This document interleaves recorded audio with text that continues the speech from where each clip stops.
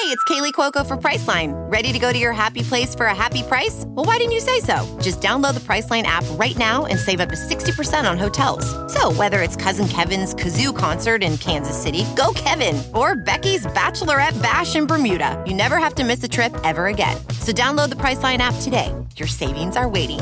Go to your happy place for a happy price. Go to your happy price, Priceline. Gonna throw it. Slant. This bud's for you, Mizzou. And there he goes. How about number 6? They don't get no better than that, man. Who's back in the game? Shane Ray. And look at what he just did. Touchdown, Missouri.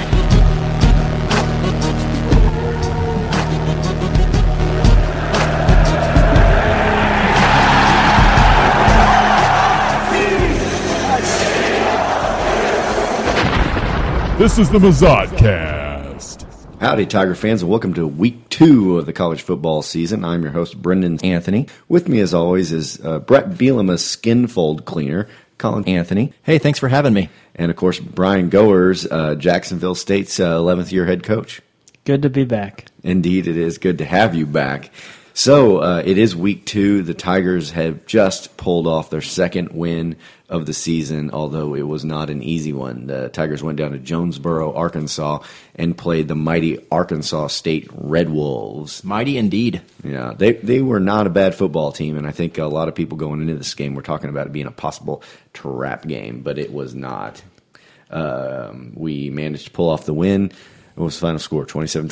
Mm-hmm. Yeah, I was hoping with a little bit of chatter on Twitter that Quintel Brothers got mad about, and having Arkansas lose earlier in the day to a shit team, that maybe this wouldn't be a trap game, that maybe Missouri would be ready for this game. But it's a trap. They were not. They were not. They looked like hot garbage. And the first half of the game, it was not good. It was not good, especially in the second quarter. It was abysmal.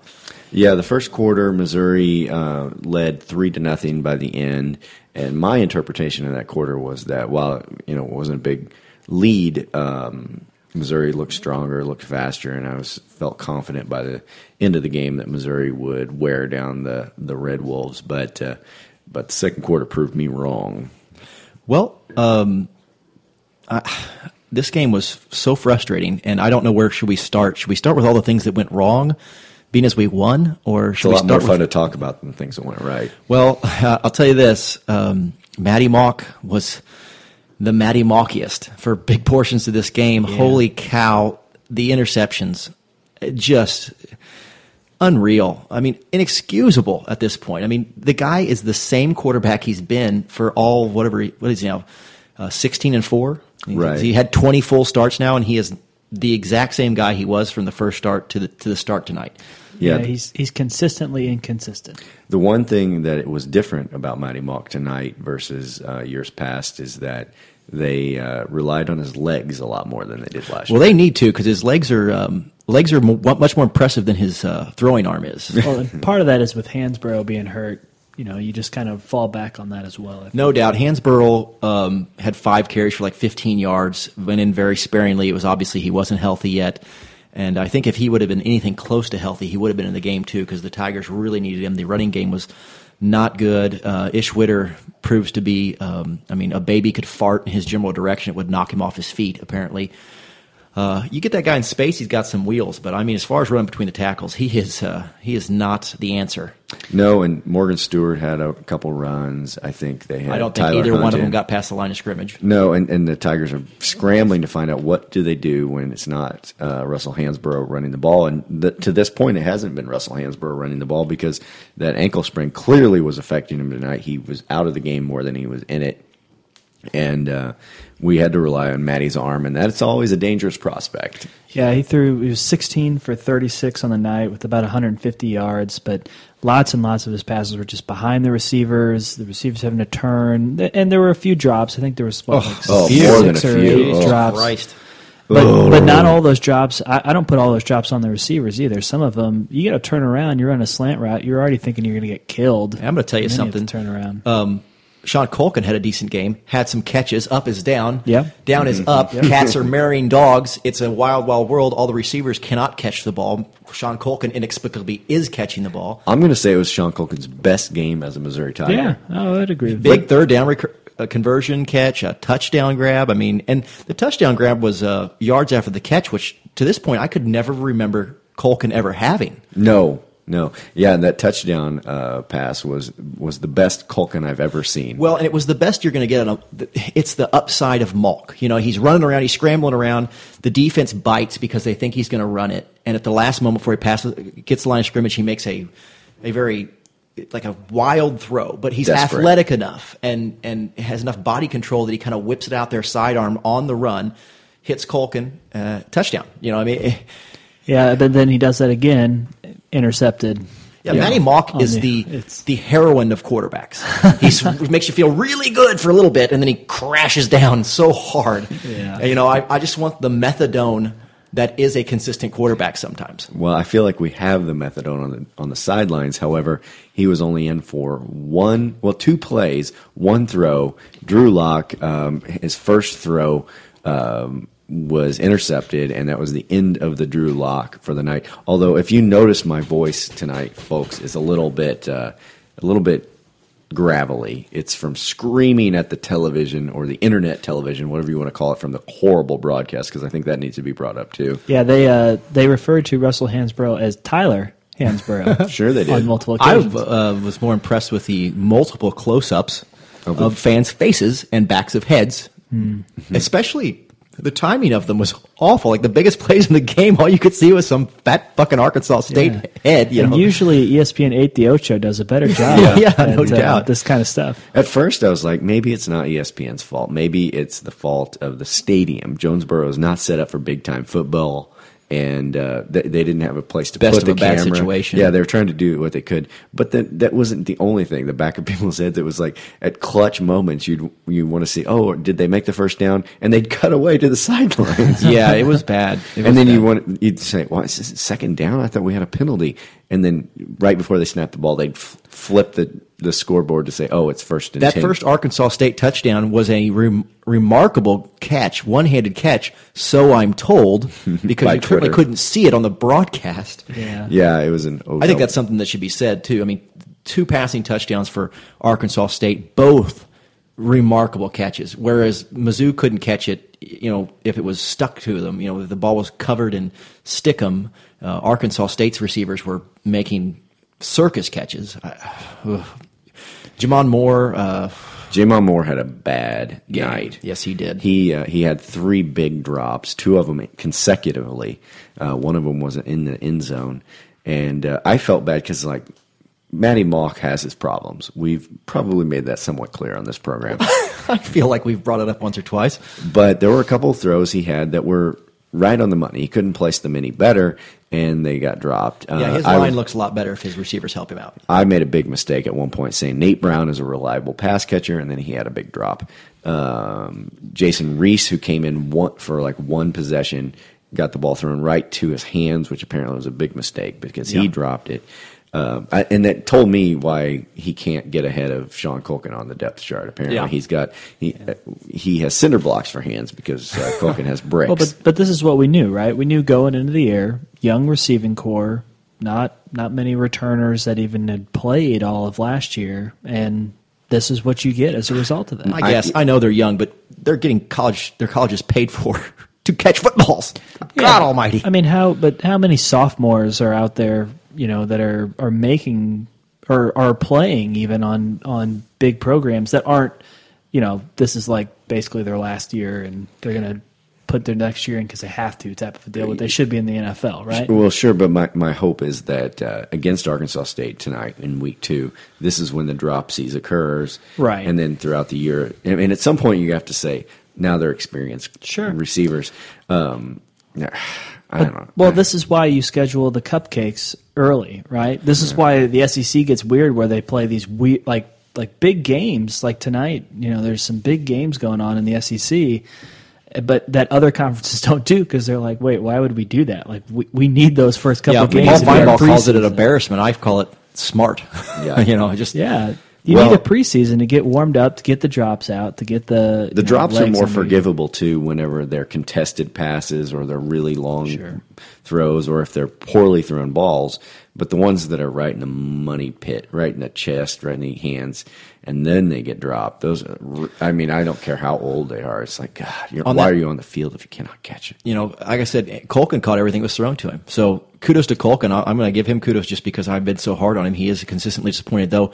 I will say this, that son of a bitch, on that first Matty Mock interception where he's falling backwards, chucks it up the field because, as he's so apt to do, he's required by contract. Two guys are about ready to close in for a tackle. The guy that intercepted the ball, and Colkin lays the sweetest block on a Missouri defender. and it's the only block he's ever thrown. Yeah, exactly. He breaks the D-back free, and he runs for another 40 yards. It's like, God damn it, Colkin. So, speaking of praise, I feel like we got to praise another one who this program craps on a lot, Andrew Baggett.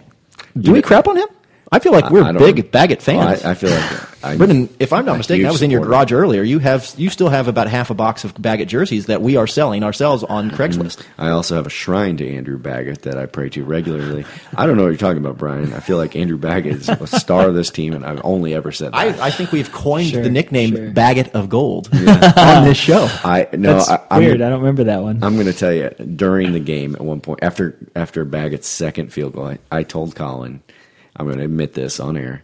I said, if it hadn't have been for that missed field goal missed South Carolina against South Carolina, I don't think we would ever have this reputation that we've given to Andrew Baggett. I think we'd look at him as a reliable kicker. Yeah. He's become a good kicker. One kick, and therefore his that's all it takes in over. Sports, though. Yeah. But I'm going to bring something up here. During the game, Matty Mock, his legs proved to be quite valuable. He had a couple good throws, but there were so many frustrating points in this game, particularly in the second quarter, where I was screeching at the television to bring in another quarterback because I felt like we had one waiting in the wings. Well, it's not the interception so much as how they're thrown. Do you know what I mean? It's the turn away from the line of scrimmage. It's the ball should be thrown away, but he tries to force it, or say, God forbid, just chucks it down the middle of the field. I mean, it's the stupidity of it. And then also in the second quarter, he had a delay a game penalty, which what's that, Colin? What is that? What's that? Hot Lock Mock Call. Yeah. So I honestly, there were times I was calling for Locke. Obviously, it's like give the kid a chance after a couple 3-and-outs there in the second half. But that being said, maybe you don't need to do it if Locke's in, but Locke couldn't have done what Mock did in this game with his legs. We pulled that kid's red shirt. I would have liked to have seen him play more than one series. Yeah, and also what pass. What an awful way to destroy a young quarterback's confidence, right? Like you threw an interception on your only pass, you're out of the game. You're done for the night, fella. You know, another I thought the same thing. Complaint about the program's how terrible the broadcast was. They never showed a replay of that pass to definitively show me whether it was Locke throwing behind the receiver a bad pass or if it hit the receiver in the chest and bounced off and got intercepted. You really couldn't tell whose fault it was. I wish you could because I don't want. Lord knows I've been free with my praise of Locke. Right. I'll say one thing for it: there was no finesse on that pass. That was an absolute rifle shot. That's what I was 7 yards. Say. I think what we might see when we look back on that pass, if we have any camera angles on. To view later on. Hopefully someone got it with their iPhone in the crowd. Yeah, is that I think Drew Lock winged it maybe a little too hard, and it was a difficult pass to catch. But we'll never know because we were looking at the back of some neck roll from Arkansas State fan from some hillbilly from Jonesboro.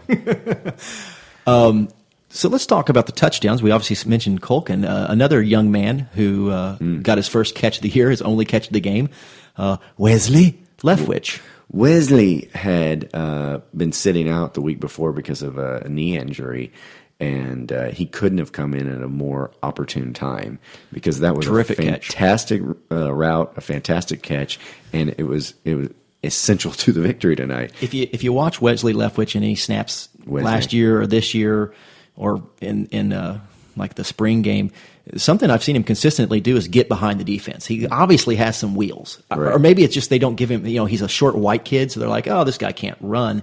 And he just blows their doors off. I don't know what it is, but he consistently gets behind the defense. And he did. I mean, he had several steps on his defender. It's called Jordy Nelson syndrome. Yeah, exactly. Yep. He's a real Julian Edelman out there. Mm-hmm. But huge catch, huge spot in the game. At that point, I felt like the momentum shifted to Mizzou, and I thought this game is over. It wasn't, unfortunately. Arkansas State continued to press us. I felt like that might be backbreaking. I can't tell you how many of Arkansas State's opportunities came from our own mistakes. Mm-hmm. I mean, in the first half, they had what? They have 10 points. Was it 10-10? No, it's 17-10. We were trailing. 7 of those came from one long sustained drive. 10 points came from opportunities that we put them into scoring position from turnovers. Well, another bitch about the broadcast, Brian mentioned before we started the program, the announcers never said why Arkansas State took Knighton out, their quarterback, because he seemed like he had some game. And the guy they replaced him with it was terrible. He obviously was not ready for that position. He's a strong contender for the Kirk Former-Sarah Player of the Game for the Tigers because the offense absolutely stalled out for Arkansas State. Yeah, and the only way I can imagine they took Knighton out was because he was hurt. But at no point during the broadcast did they show him on the sidelines limping, holding his arm. At no point in the broadcast did the announcers say anything about him. No, there was a point where he was kind of limping around on the sidelines. I must have missed it, but you would think urinating. When the starting quarterback for the team goes out, you'd think that somebody in the broadcast booth might, feel obligated to mention the reason why. Well, even before that point, though, our defense started to play pretty well. We held him to 2 straight 3-and-outs. He came out of the game after being sacked on consecutive plays by Harris. I think there was an element late in the third quarter where we were starting to wear them down, where the talent of the Tigers was starting to become more apparent, and the smaller school of Arkansas State was starting to show itself. Well, Marcel Frazier made a couple plays, which I didn't hear his name at all the first week, so I was glad to see that. And then that's just the attrition, right? I mean, that's why you don't see these upsets consistently, is because Mizzou's second and third options at wide receiver are still better than Arkansas State's first. I wish we had 5 Evan Baines, I'll tell you that, because on those design runs for Mock, he was getting out there on that linebacker, just grabbing him and just knocking him out of the way. It was beautiful. You don't want 5 Connor McGoverns? No, I do not. I do not. Yeah. He's not a left tackle. I mean, he's the best we've got, I suppose, but I have watched enough left tackles play football, and I've watched Connor McGovern play it in 2 games now. I know. Can tell you definitively that if he runs into a NFL talented D-end, we're going to be in trouble. Let me ask you guys this. We've struggled in 2 consecutive games now with the running game outside of Matty Mock's sort of design runs. How much do you blame that on sort of the Ish Witters of the world and the running backs, and how much do you blame it on the offensive line not being able to create holes for the running backs? It's obviously a bit of both, but I can tell you this: the difference between a good running back and a not good running back is the ability to kind of make something out of nothing. And I know this has nothing to do with college football, but as a big Chiefs fan, there was a transition between Larry Johnson to Jamal Charles, and this line was atrocious for like the first 3 weeks of the season. Larry Johnson could get nothing going; he was averaging like 2.5 yards per carry, and they give Jamal Charles a chance. And he's so fast and he's so shifty that suddenly this line can open holes like crazy. And it's just that he's just a half a second faster. And it was all the difference in the world. And I feel like that's what Hansborough is. The offensive line needs to do better. But I think that with Ish Witter, I think the Hansborough has a shiftiness. You know what I mean? He'll make that first guy miss that Ish won't. And then he'll hit a hole. Whereas, I think Ish may be the kind of a quick back, but I think he has a real problem, absorbing contact and bouncing off or finding a little seam. I think he's just not the runner that Hansborough is, a natural runner. Yeah, and I mean he'll learn, right? This was his first real game, I think. Well, he played last year. Ish did. A little bit. but not nearly as. I mean, Hansbrough played pretty much all last year. Yeah, there's something to be said for learning to be a patient back. Yeah, waiting for those holes to open up before you try to take off with that blazing speed that he does have. So, I think it is a combination of both. I think it's concerning, right? Because again, you want to look at these first couple of schools and be like, okay, well, our offensive line, our defensive line are blowing out the other teams. They're just blowing holes so open. that and the rest of it will kind of click into place, right? And it's a little scarier when that's not the part that's happening, right? Look back the last 2 years, our lines, for the most part, except for the center with the high snaps there for a while and everything, but our lines were pretty consistent in most of the games, and it was just other pieces around it figuring themselves out throughout the year and getting better. When you don't have that base to start with, I feel like, and it's the unsexy part to talk about, right? It's the thing that no fan wants to go back and let's break down the left guard, play from the last game. Everyone wants to talk about the flashy catches. I can tell you this: Tyler Chappell got blown up quite a bit tonight when they put him on the fucking field. But ridiculous. But that's where games, especially I feel like in the SEC, more so than some of the more spread conferences, where it's like you can get away with our left side of the line sucks, so you we're scheme just around spread it out. Yeah, less in the SEC, you just got to line it up and beat the guy in front of you, and that's an issue I think for this year. Well, it's a bad combination of having a young inexperienced running back along with a weak offensive line, because like you said, Colin. You get an offensive line that doesn't hold their blocks or doesn't create a hole for very long. A really good running back can salve that wound, and you won't even notice it because he'll make the most of the situation, whereas inferior running back just won't find anything. I wish they'd give Hunt more carries. I've yet to see him do anything but get positive yardage. I mean, he hasn't really done anything other than catch that Drew Lock touchdown last week. He, as a running back, doesn't do anything flashy, but he had one run tonight. And I told Brendan, I said, "You see that? He pushed the pile 2 yards before he went down, and it was only a 4-yard run. But if Ishwitter had that ball, it would have been a 2-yard run. You know what I mean? It's just the guy, they pounded it up the gut. He got hit by 2 defenders, pushed those 2 defenders back 2 yards and fell forward. And it's just like, that's a 2-yard difference per carry. Maybe he gets too many carries and he gets exposed for not a very good running back. But to this point, I can say definitively he couldn't be any worse than Ishwitter. Yeah, I think the strength again this year will be Mizzou's defense. I think you saw that in the third quarter when they started to hold them, and our offense was doing everything they could to just fuck up the game. Yeah, and we put the defense in bad situations multiple times. When they came in through. I told Brendan in the game this Arkansas State team were blocking. I mean, they were finding their man. They were squaring them up. They were blocking well. And the Tigers, especially in the first half, could not shed a block to save their lives, especially our D-backs. I saw they wouldn't set the edge. God, they did not set the edge. And the D-backs would be sitting there. And Kenya Dennis, I saw several times on those outside runs. He was just completely annihilated by the wide receiver in front of him. Just get his paws on him and couldn't get off the block. And I'm like, I mean, Kenya may be able to cover, and no doubt about it, but man, he was having trouble getting off blocks, and it was driving me batshit crazy. Well, they still only had 90 some odd yards of rushing. So, again, in the second quarter makes mostly too. Well, yeah, and that'll happen, right? And it is still early.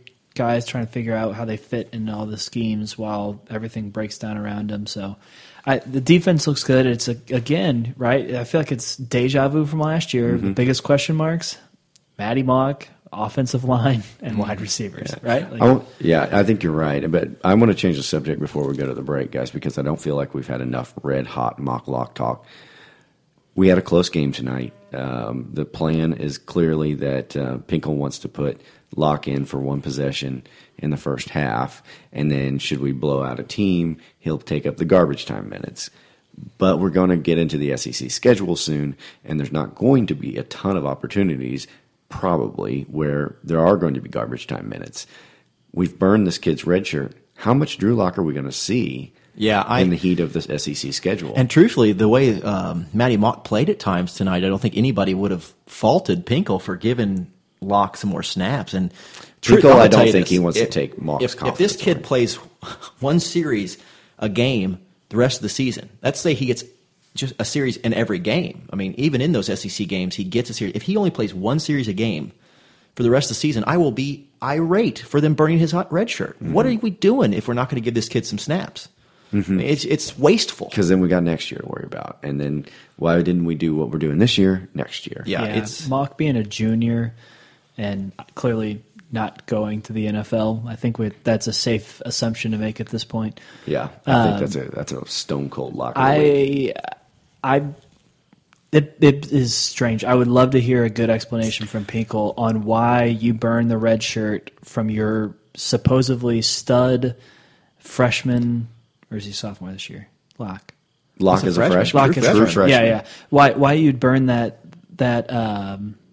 red shirt this year is that's going to be a big question mark in a couple of years. Dennis Dobbs from CBS Sports, he's the college guy. He was on the radio this week, and he brought up Drew Lock. And there's some quarterback camp that the biggest names in football go to work with, and blah blah blah. And I don't remember the guy's Manning name. Camp probably.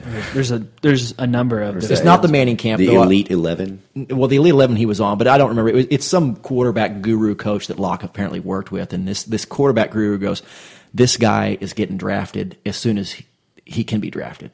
This guy looks at quarterbacks up and down all year. That's his job, and he said Locke is a lock to be drafted, and so. It makes you worry that we're going to burn a red shirt on him, and he's going to be a junior and gone. You know what I mean? And we've taken 1 year of Locke and we just torched it to watch Matty Mock flail around. Yeah, and hey, if we keep winning, Matty Mock, good on you. But if the minute we lose a game because he throws 3 interceptions off his back foot, I'm going to lose my damn mind. But the problem with that then is you needed to go with Locke, right? I mean, I needed to be a conscious agree. decision to say Locke's going to get, a quarter's worth in every first couple of games here, so that should we decide to be like, okay, Mock, you're done here. You can't put him in at this point. He hasn't played with the first team the entire year. I thought that might be what's happening. Mock threw a ridiculous interception, and the very next series, Locke came in. It seemed like the timing might not have been just in, let's get him some snaps. The timing was, gosh darn it, I'm mad at Mock, and I'm going to put in Locke. And then Locke nearly throws an interception. But I was kind of secretly hoping with the timing of Locke's play that maybe that was this was the point where that transition might start. Well, there's been one result of Locke being active this season, I think, that we saw tonight, which is the Tiger offensive coach he's opened the playbook to let Matty Mock run. We saw that tonight. That was Matty Mock's legs was crucial to. We don't care if he gets hit. Right, yeah, exactly. Right. Last year they did, and because they didn't have a ton of confidence in Eddie Prince apparently, but with Locke as our sort of insurance policy. I think we're going to see a lot of Mock running, and so whether Locke gets in or not, it will have he will change the offense even from the sidelines in that respect. I'd say. And the way Matty Mock ran today, good on him. I mean, I'll take as much of that as I can get. Oh yeah, he was really Mock is the most fun to watch whenever he is making north to south runs.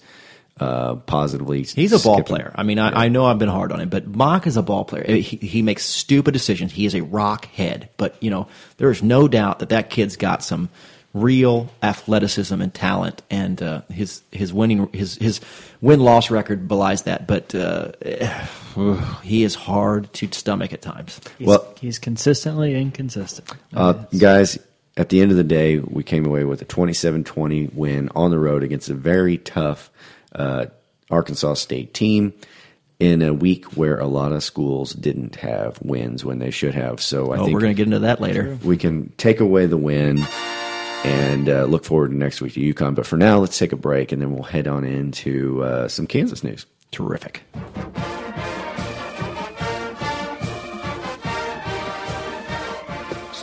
Don't throw that used cell phone away. Sell it to Midmo iFix. Midmo iFix buys and sells used cell phones that include a 30-day warranty. So if you lost your phone overboard, the screen's cracked, or the phone's broken, stop into Midmo iFix and see Kevin. And if you have no use for that old phone, turn it into cash. Midmo iFix, located next to Emo's Pizza on Osage Beach Parkway. 573-694-8795. Midmo iFix. Phones fixed fast.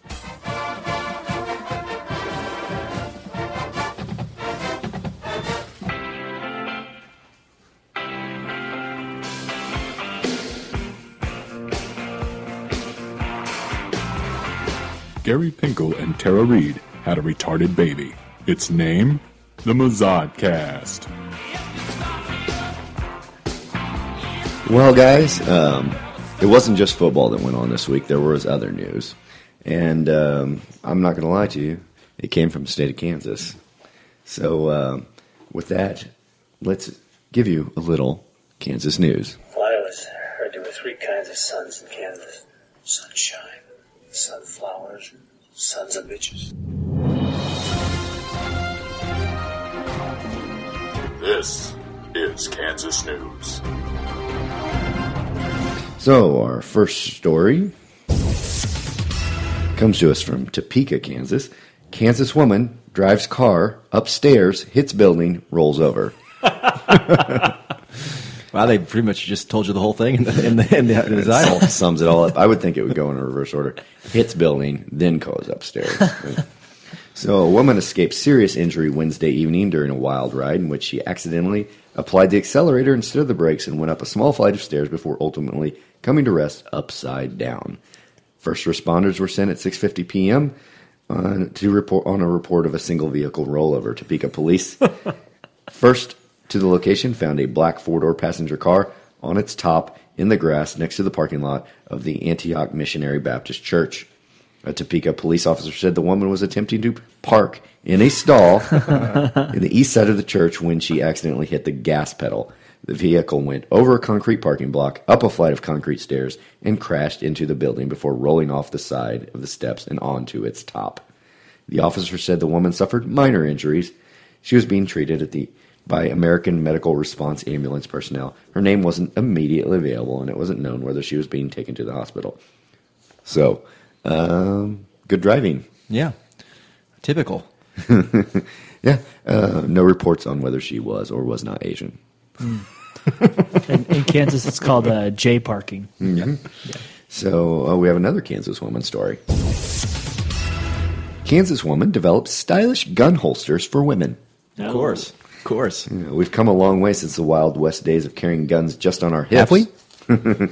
A former Topeka woman Kansas. has developed a way that only a woman could appreciate to carry a gun in a discreet, pretty, and slimming style. Slimming is the most important part. Yeah, it's like horizontal and vertical stripes. Now, when you are carrying your firearm, you want to be looking thin. Does it slim the gun, or does it slim the person, though? That's the big It's a question. very good question.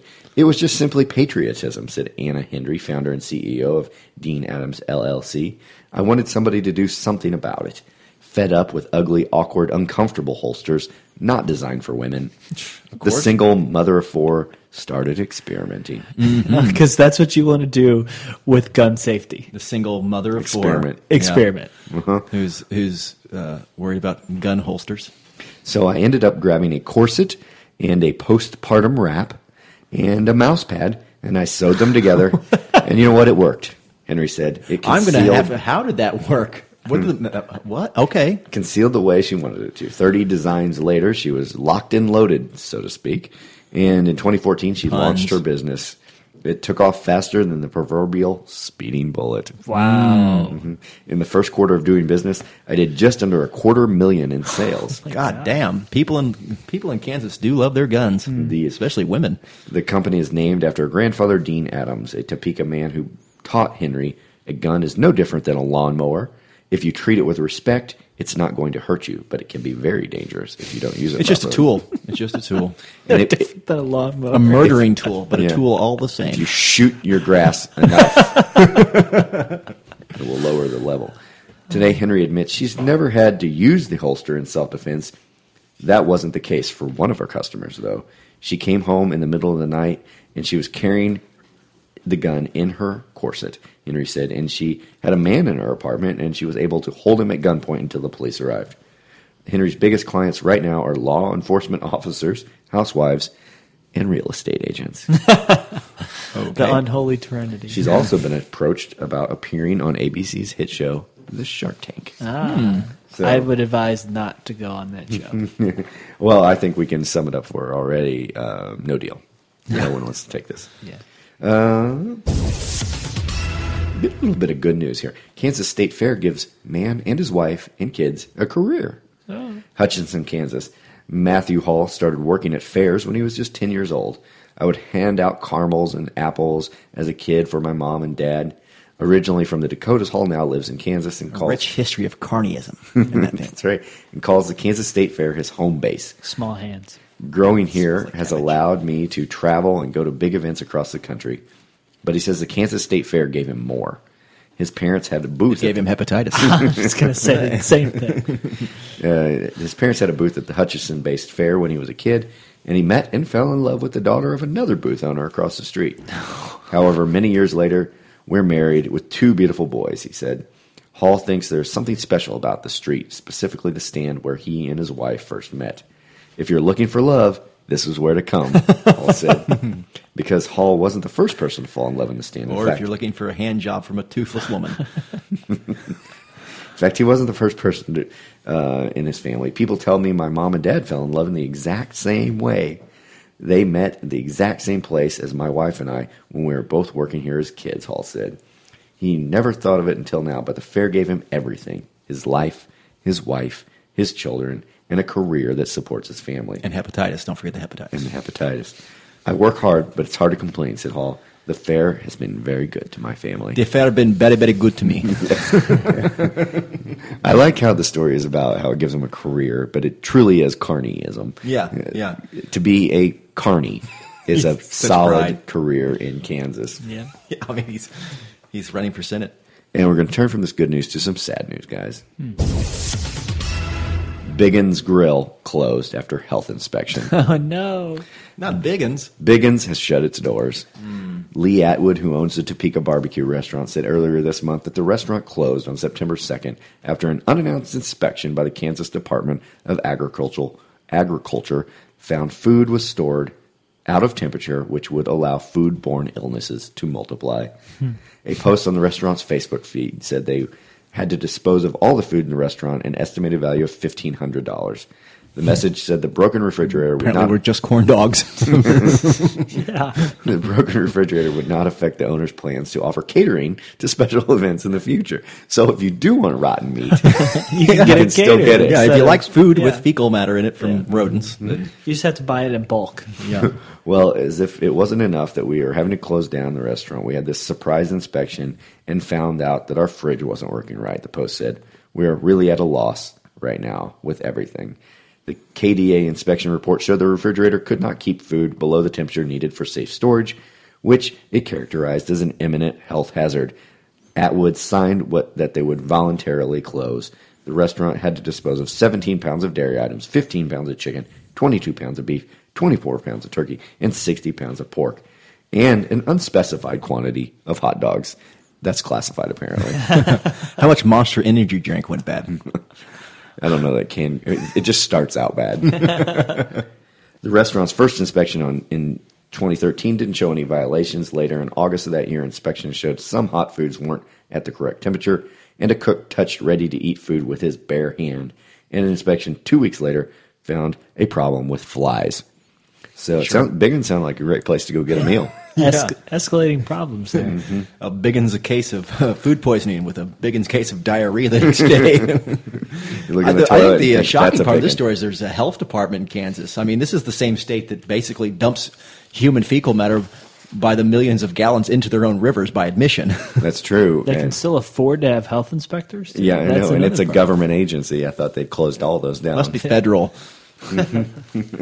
Oh, well, and you know what, guys? There was a story last week about football that we didn't talk about, but we really should have. A Kansas State marching band had a little performance that a lot of people found to be amazing and awesome.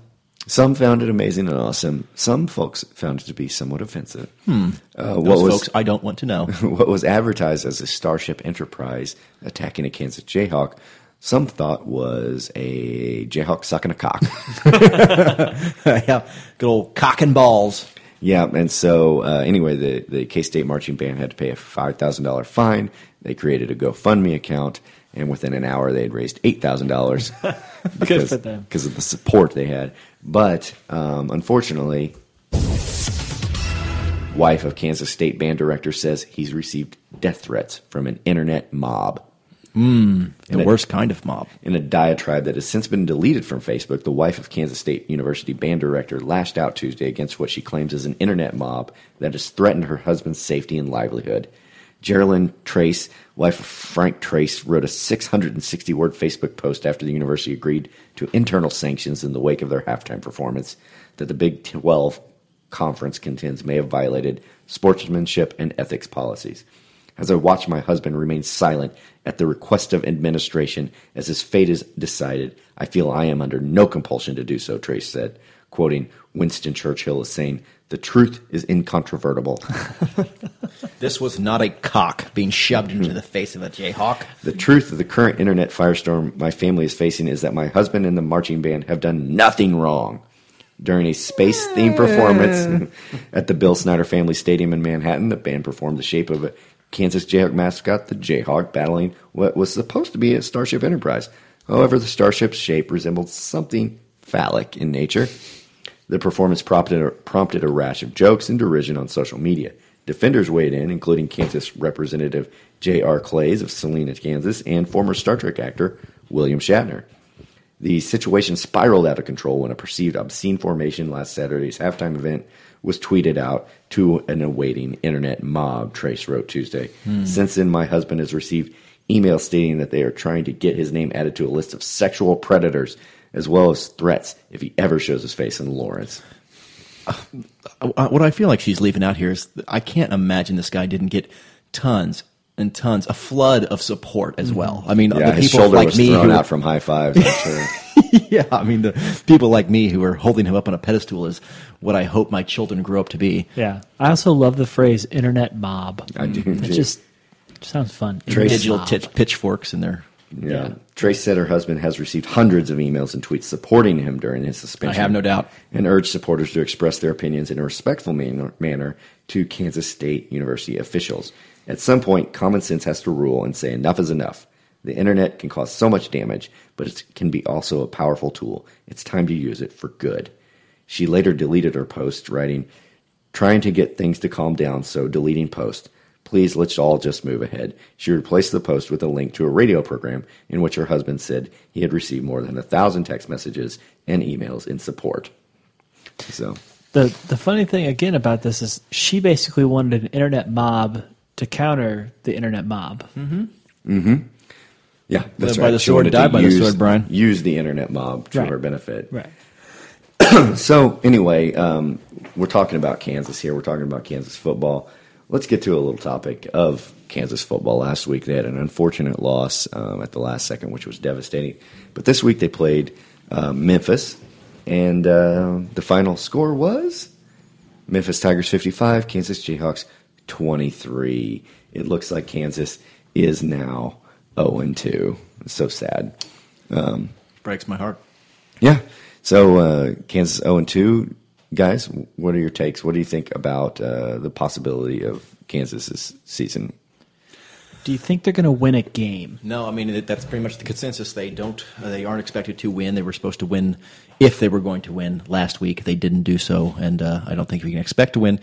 I did hear an interesting thing on the radio this week that Memphis really wanted to put it on Kansas because, believe it or not, Memphis wants to join the Big 12, I guess, is the rumor. And I can't believe anybody would want to join the Big 12 with the shit show that has become. But apparently they have kind of been fishing around for that, and so they wanted to show their quality against the Kansas Jayhawks. And they did. Indeed. Put a double nickel on them. Yeah, so that is Kansas news, guys. Nailed it. So with that said, I think we should probably take another break, settle our hash, and then we need to get into some SEC news. Brian wasn't with us last week when we opened up our season with the Around the Horn of the SEC, and he's not seen your new invention. Yeah, I'm going to get him out of the garage right now in the break, and Brian will get to meet Paul Feinbot. So look forward to that. I'm excited. This is the Mizzodcast.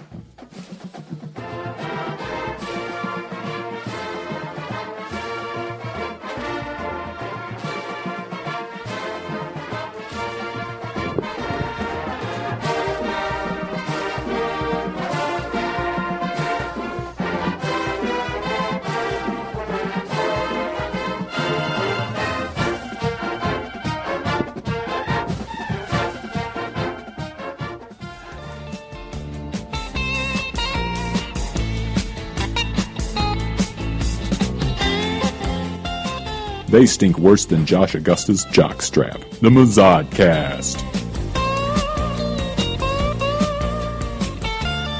And we're back, guys, and there was a lot of football going on this weekend besides just our Missouri Tigers defeating the Arkansas State Red Wolves, which, by the way, completes the political correctness portion of our campaign in 2015. Both the SEMO Red Hawks and the Arkansas State Red Wolves used to be called the Indians, and they were changed into Red somethings, which seems offensive in its own nature. But let's look around at the rest of the SEC and see what transpires. So let's go around the horn. So let's talk about those games, and we'll before we do, we'll have to introduce our SEC additional segment host.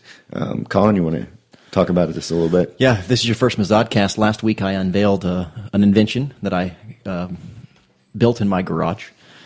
He is Paul Feinbot. He is a robot who has been programmed with the basically the mind of Paul Feinbaum. So any question you ask the Paul Feinbot will be answered exactly as Paul Feinbaum would answer it. He's going to help us go around the horn here in the SEC. He's inspired me. We had such a terrific reaction to him that I've started another project in the garage, Brendan. It's a Steve Spurrier bot. Oh, no. It's going to be fueled on pure self-tanner and Grecian formula, and it's going to be hopefully unveiled later this year. Okay. Well, why don't you fire up the Feinbot? All right, here we go.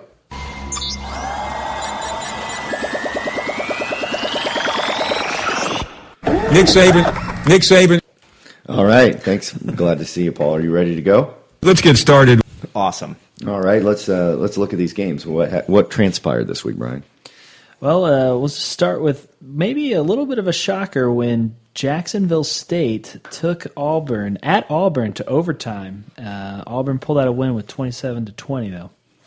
This game was more or less Jacksonville State's to win most. I mean, they controlled this game. It was terrific. I wasn't watching the game, and I started getting text messages from Brendan going, "Turn on the television."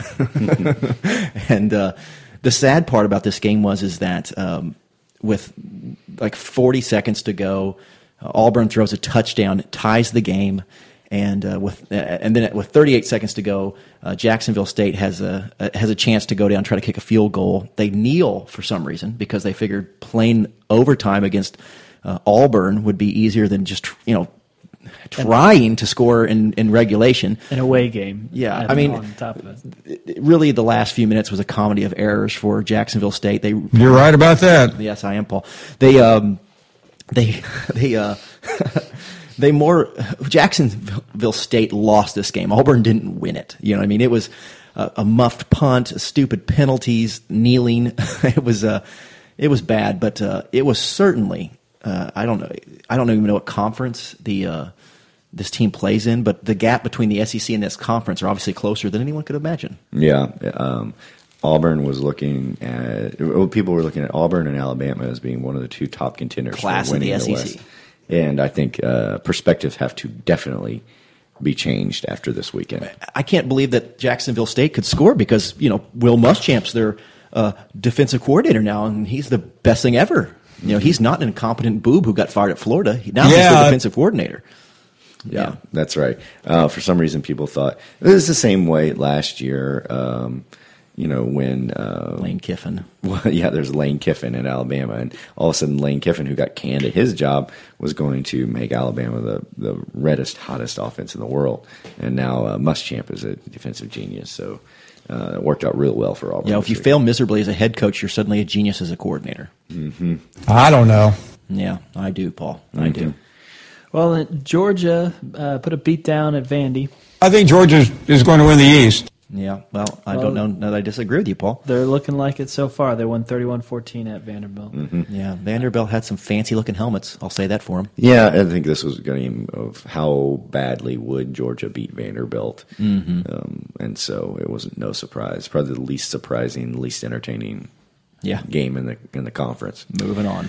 Well, I don't know. This one might have you beat there. With Fresno State went to Ole Miss and got blown out 73-21. Second game in a row.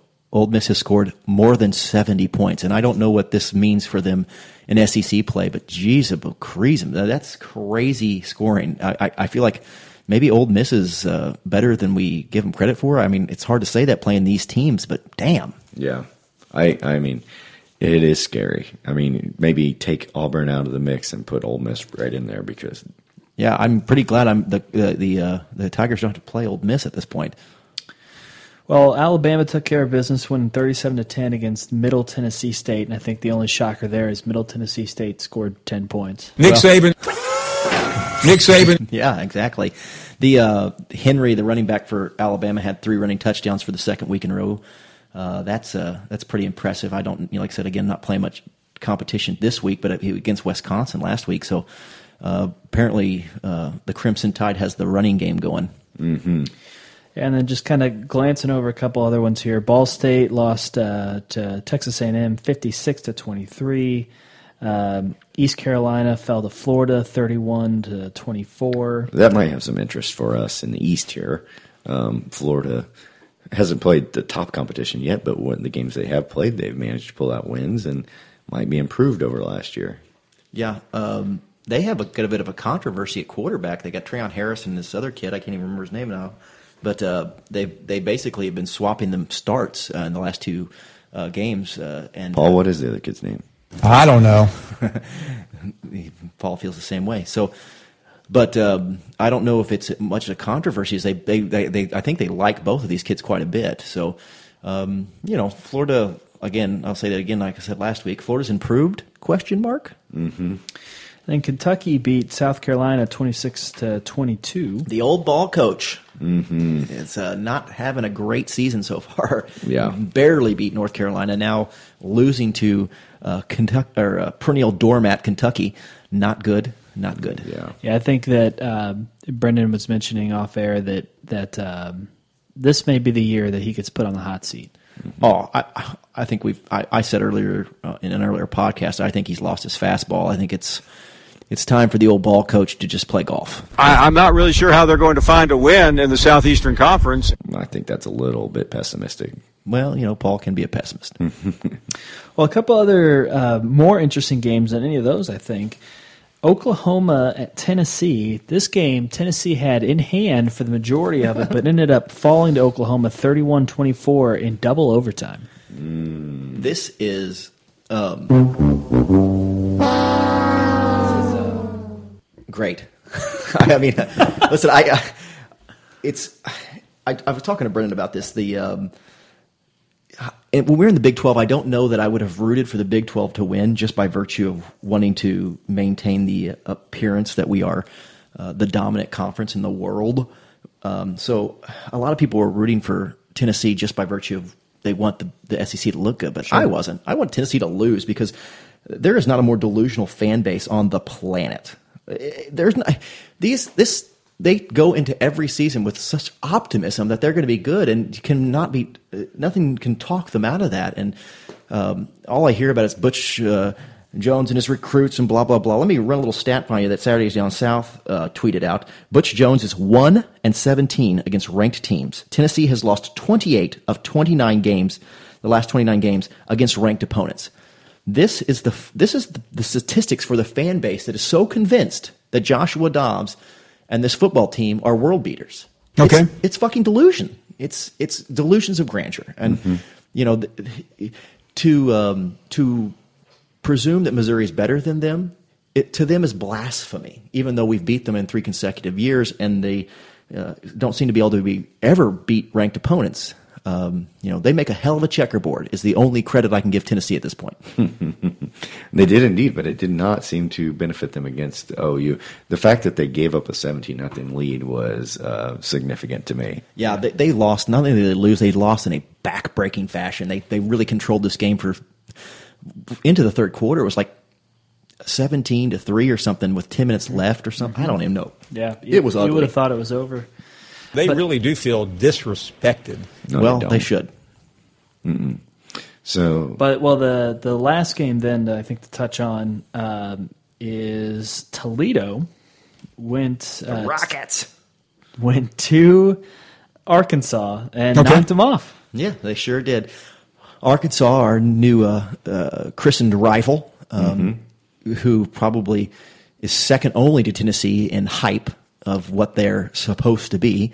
I once again heard a analyst on the television today saying, watch out for Arkansas. They can compete for the West. And no, that's right, Paul. Yeah, I'm right with you.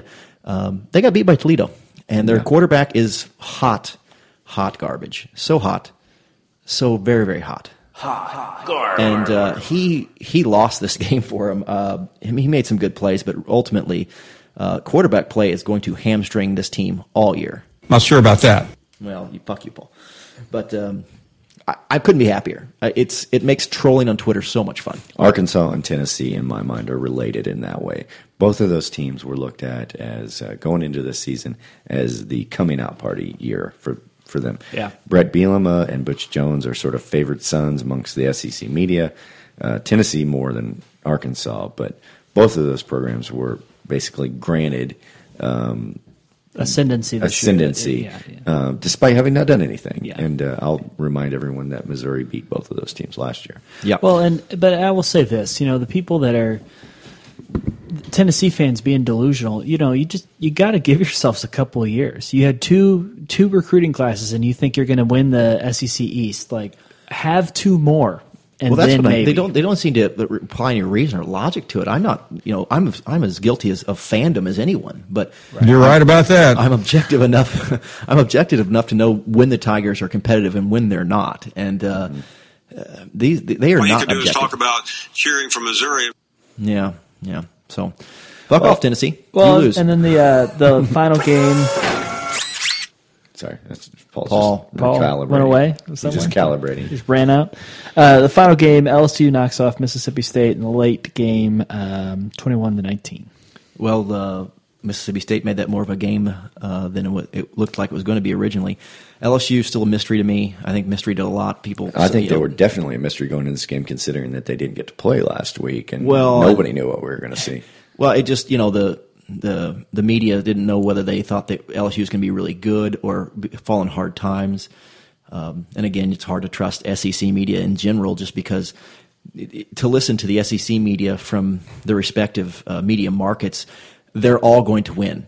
Even though they have to play one another, they're all going to be 10-0 going into the bowl series. It's ridiculous. But LSU is not a team I want to play. I say that. But Mississippi State we are going to play, and what I got to watch of this game, I didn't see anything that Mississippi State that put a great deal of fear in me. What makes you so confident other than being a fan? Nothing. Nothing. It's a good point, Paul. Mm-hmm. Yeah, I guess when I see Mississippi State lose, it gives me a little bit of confidence going into our later part of the season. But, we've had 2 weeks now. We've had some data points now to look at. I think we know that Auburn's probably not as good as expected. Tennessee, not as good as expected. Arkansas, not as good as expected. Ole Miss, maybe better than expected. Better. Well, and also keep in mind, Texas A&M may be better. Oklahoma was ranked higher than Tennessee. I mean, everybody expected outside of Tennessee, Oklahoma to win the game. So, right. I don't know that it's a fair bellwether at this point to say that they're going to, their season's over. They lost to a ranked team that was better than them. No, I think you're right. It was out of conference, so it's not going to affect their conference. Yeah, it was at home though, and I think basically for me, on its face, you're right. But what gets me is the hype that was built up around Tennessee. Wow. That they were one of the top programs, not just in the East, but one of the better programs in the conference. And I just think we should learn that that's not true. Mizzou returning quarterback, Mizzou 2-time SEC champs. If they would have been given the hype that Tennessee had been given, I would have said, this is crazy. We don't need to be doing this. And Mizzou, no. But but everybody seemed all too willing to buy in on Tennessee. There didn't seem to be an objective opinion in anywhere inside the SEC. Now, the outside of the SEC, people, like you said, a lot of people are saying, why wouldn't Oklahoma win this game? But within the SEC media, it was just, I feel like they were just almost chalking this up as a win. Like, here's where Tennessee validates all of our all of our hype. And they could have, right? Had they pulled it off, had they just finished out the game, they probably would have. I think it's another example of how Missouri can win 10 games and still people don't really believe in them. Tennessee doesn't even have to play a game, and they're ready to jump on board. Yeah, I think part of that goes back to the history of the program, right? And so many people, especially in Tennessee and around the SEC, view Tennessee as this powerhouse, and they haven't been since. Yeah, I read the stats earlier. 90-something. 28 out of the last 29 ranked opponents they've played, they've lost to. Yeah, and so. But there's this idea that they're just 1 year away from being that again. Next year they'll be that again, or they're just right there. That's the SEC in a nutshell, though, Brian. Most of these teams are living in the past. Like, we had a really good program so many years ago. I mean, listen, Auburn and Alabama have won national championships inside the last decade. Obviously, LSU too. LSU as well, and I would say of the teams in the SEC, those three. Programs are I'm fine with them being a little high on themselves. You know what I mean? That comes with winning national championships. Yeah. But the Georgias, the Tennessees, the Arkansas, what gives these programs and their fan bases this idea that they are pillars of the college football community is beyond me. Well, let's move on to next week's games, and let's do some picks here, fellas. We didn't do it last week, but we had so many cupcake games it seemed like a waste of time. So. All right, first game, Auburn at LSU. Who we got? Brennan? Auburn at LSU. I have to, based on what I've seen this week, I have to pick LSU. I mean, Auburn just looked incredibly disappointing at home against an FCS opponent. LSU won against a good Mississippi State team. That's all I have to go on, so it seems like an obvious pick for me. Brian? Yeah, I mean, I think Auburn will look a lot better. I think they'll bounce back and be a good team. But, yeah, at LSU, I'll give the home team the decision on that one. I'll say they're going to Death Valley to get their heads kicked in. Okay, across the board. Florida at Kentucky. Now, this is interesting because Kentucky won and beat South Carolina, which I don't know if that means anything at this point. I don't think South Carolina's very good, but Kentucky's going to be rolling in, Florida's going to roll into a Kentucky team that's probably riding pretty high in the saddle right now. Yeah, I think you're right, and I'm going to pick Florida, but the only reason probably is just falling into the trap we just talked about with SEC media is history. Kentucky's the doormat of the conference along with Vanderbilt. Florida has traditionally been good, although they've struggled the last couple of years, but I still think they're probably better than Kentucky, even at Knoxville. Yeah, Florida's better recruits. Finally have hopefully their coaching situation straightened out there, so I'm going to stick with Florida as well. I like that bet. Yeah, I'm going to go Florida as well. Thanks, Paul. Kentucky's going to have to do this a couple more times before I'm a believer. Okay, what's up next? Ole Miss at Alabama. Oh, this is a game. Yes, it is. Alabama has been good. Ole Miss really hasn't played anybody yet, but they have been a scoring machine. So they're going to Alabama. So I'm going to say Alabama just based on home field. But this is a harder game to pick than I would have imagined at the beginning of the season. Yeah. Brian, what do you go ahead? Yeah, I think it's too early to, kind of go in the nuances of anything at this point. Yeah, you only have the 2 games in. So for me, I would stick with the Alabama. They're the proven team. Ole Miss looking good, putting up all those points, but they also haven't played Alabama's defense yet. So. Yeah, I guess I will maybe be the contrarian then. I'm going to go with the team that's put up 140 points in 2 weeks. I don't know. What I've seen has been impressive, and I'm just going to go against you guys and take the Revs. But I think this is Alabama, and that seems to be a favorite team of Paul. Let's see what he has to say. Paul, what do you think? Will Alabama win this week? Nick Saban. Nick Saban.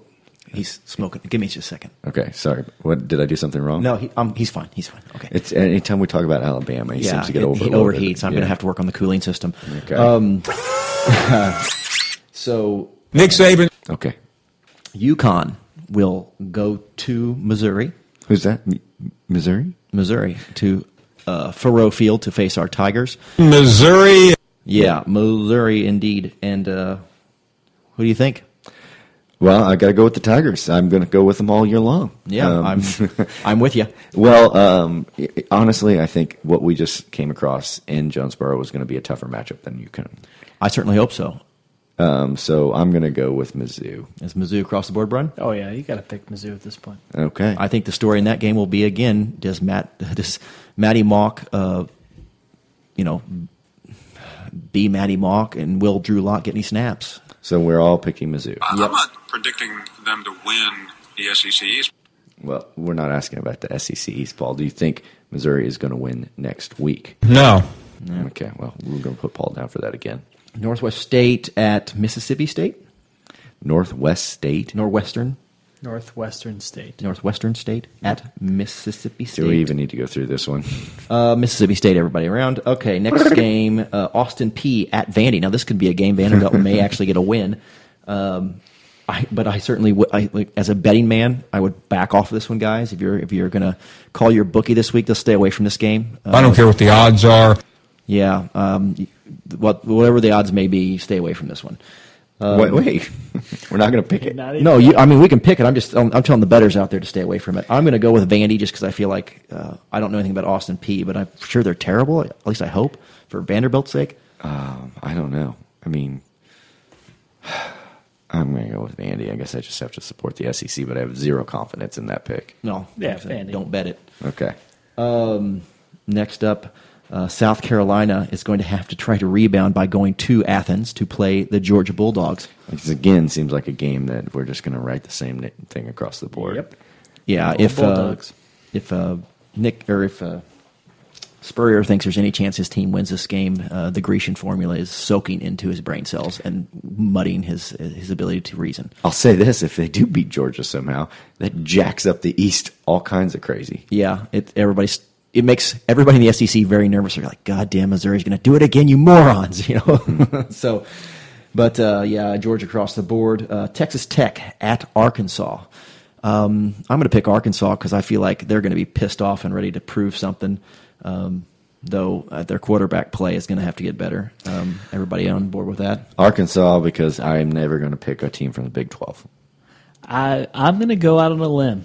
So Okay. UTEP has played both Texas Tech and Arkansas, and both teams beat UTEP, but Texas Tech put up 69 points on them. So I'm going to go ahead and take a flyer on Texas Tech. I like it.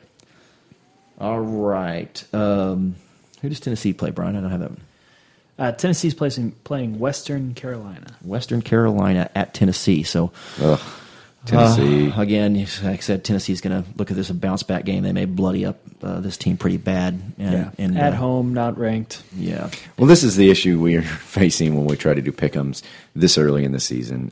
Most of the games are not, they're no-brainers. I will say that Ole Miss Alabama game is going to be a hell of a matchup. Yep. So that's good. So let's talk a little bit about the Missouri-UConn game. We mentioned it briefly, but Connecticut just came off of a win against Army, and they're 2-0 on the season, which I think is unusual for UConn. Well, did you say, Brian, it's like the first time since 1998 or something they've started out 2-0? First time since 2008. 2008. Oh, yeah. A little more credit. So the Tigers, obviously, we kind of know what kind of questions they need to have answered. What do we want to see? Because I want to see the offensive line play better. I want to see Matty Mock play better. I want to see running game. More snaps for Drew Lock, I'll be honest. I feel like that's going to be a sentiment you're going to hear all week, and that hopefully Gary Pinkel shares that sentiment. I think he wants to play the kid more than he did, but in a game that's this close and contested, I don't know. I'm not as upset with Gary Pinkel for not playing in this game because of the nature of this game, but there were certainly times in the game where I wanted him to play, but it wasn't like I was going, he made the wrong decision. I'm just saying I would have liked to see him play, but I can't really fault him either. Circumstances were tough, a tight game. You really don't want to do anything to shake it up too much when you're playing on the road and it's becoming a real rock fight. Brian, what are you looking to see? Yeah, I mean, I want to see better offensive line play, more consistent offensive line play. I want to see our receivers catch the ball. I want to see Mock start to be above 50% passing. I think those would be my top three. I'm afraid you're going to be out of luck on that. I think that's Mock is a 53% completion guy, and that's just who he is. Well, guys, we're running out of time here, but before we go, there's something important we need to do. Yes, absolutely. And it's an important award we give out weekly, and it is... Now it's time for Kirk Farmer's Hair Player of the Game. So, Kirk Farmer is a former quarterback from Missouri with a flowing, golden, spun gold fleece upon his head. Beautiful. It's beautiful. And there's a player for Mizzou that was nearly as beautiful as this quarterback's hair. And that player for me was Harris. And I know a lot of people are going to say Brothers. Mm-hmm. And Brothers... I think we need to talk this one out. Yeah, I mean, Brothers deserves it, no doubt. But Harris was, to me, he's what got the game going. I mean, when the chip started to get down, consecutive sacks of their quarterback knocked him out of the game, I think. I really feel like he was the single biggest momentum shifter in this game and gave Mizzou an opportunity to win. And so while Brothers came up with some huge plays, another 16 tackles because he's a goddamn machine, I'm going to go with Harris. What do you say, Brennan?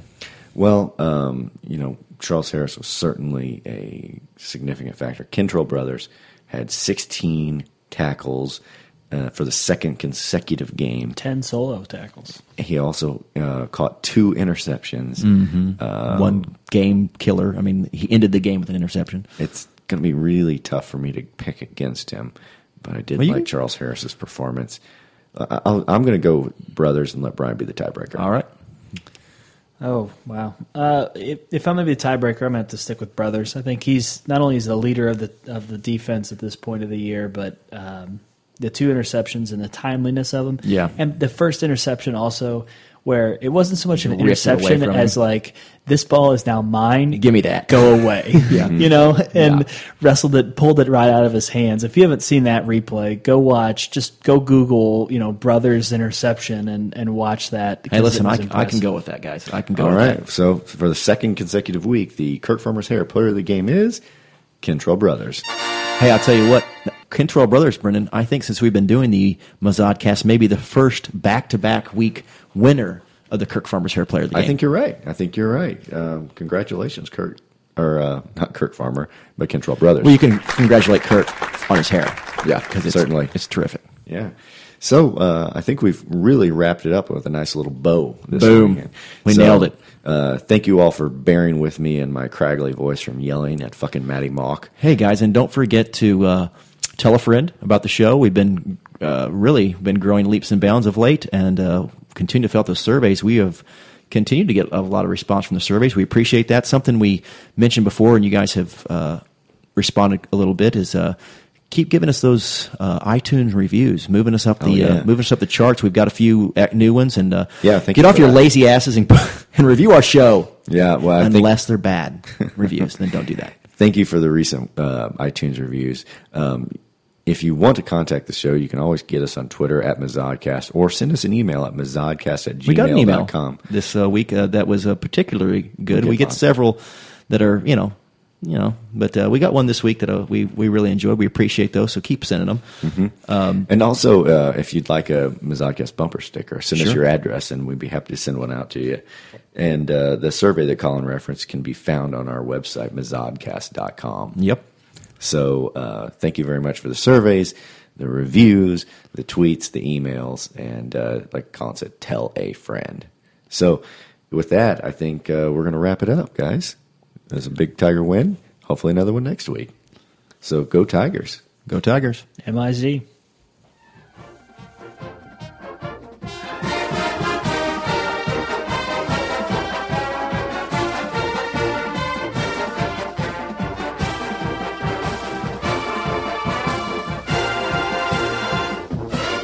It felt been very, very good to me.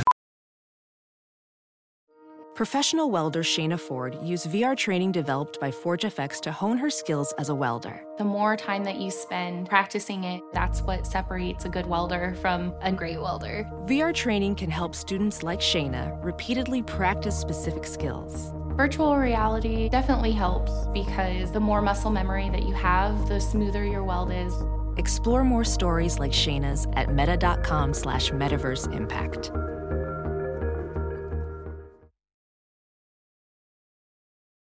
As you write your life story, you're far from finished. Are you looking to close the book on your job? Maybe turn a page in your career? Be continued at the Georgetown University School of Continuing Studies. Our professional master's degrees and certificates are designed to meet you where you are and take you where you want to go. At Georgetown SCS, the learning never stops, and neither do you. Write your next chapter. Be continued at scs.georgetown.edu/podcast. As a professional welder, Shayna Ford uses Forge FX to practice over and over, which helps her improve her skills. The more muscle memory that you have, the smoother your weld is. Learn more at meta.com/metaverseimpact.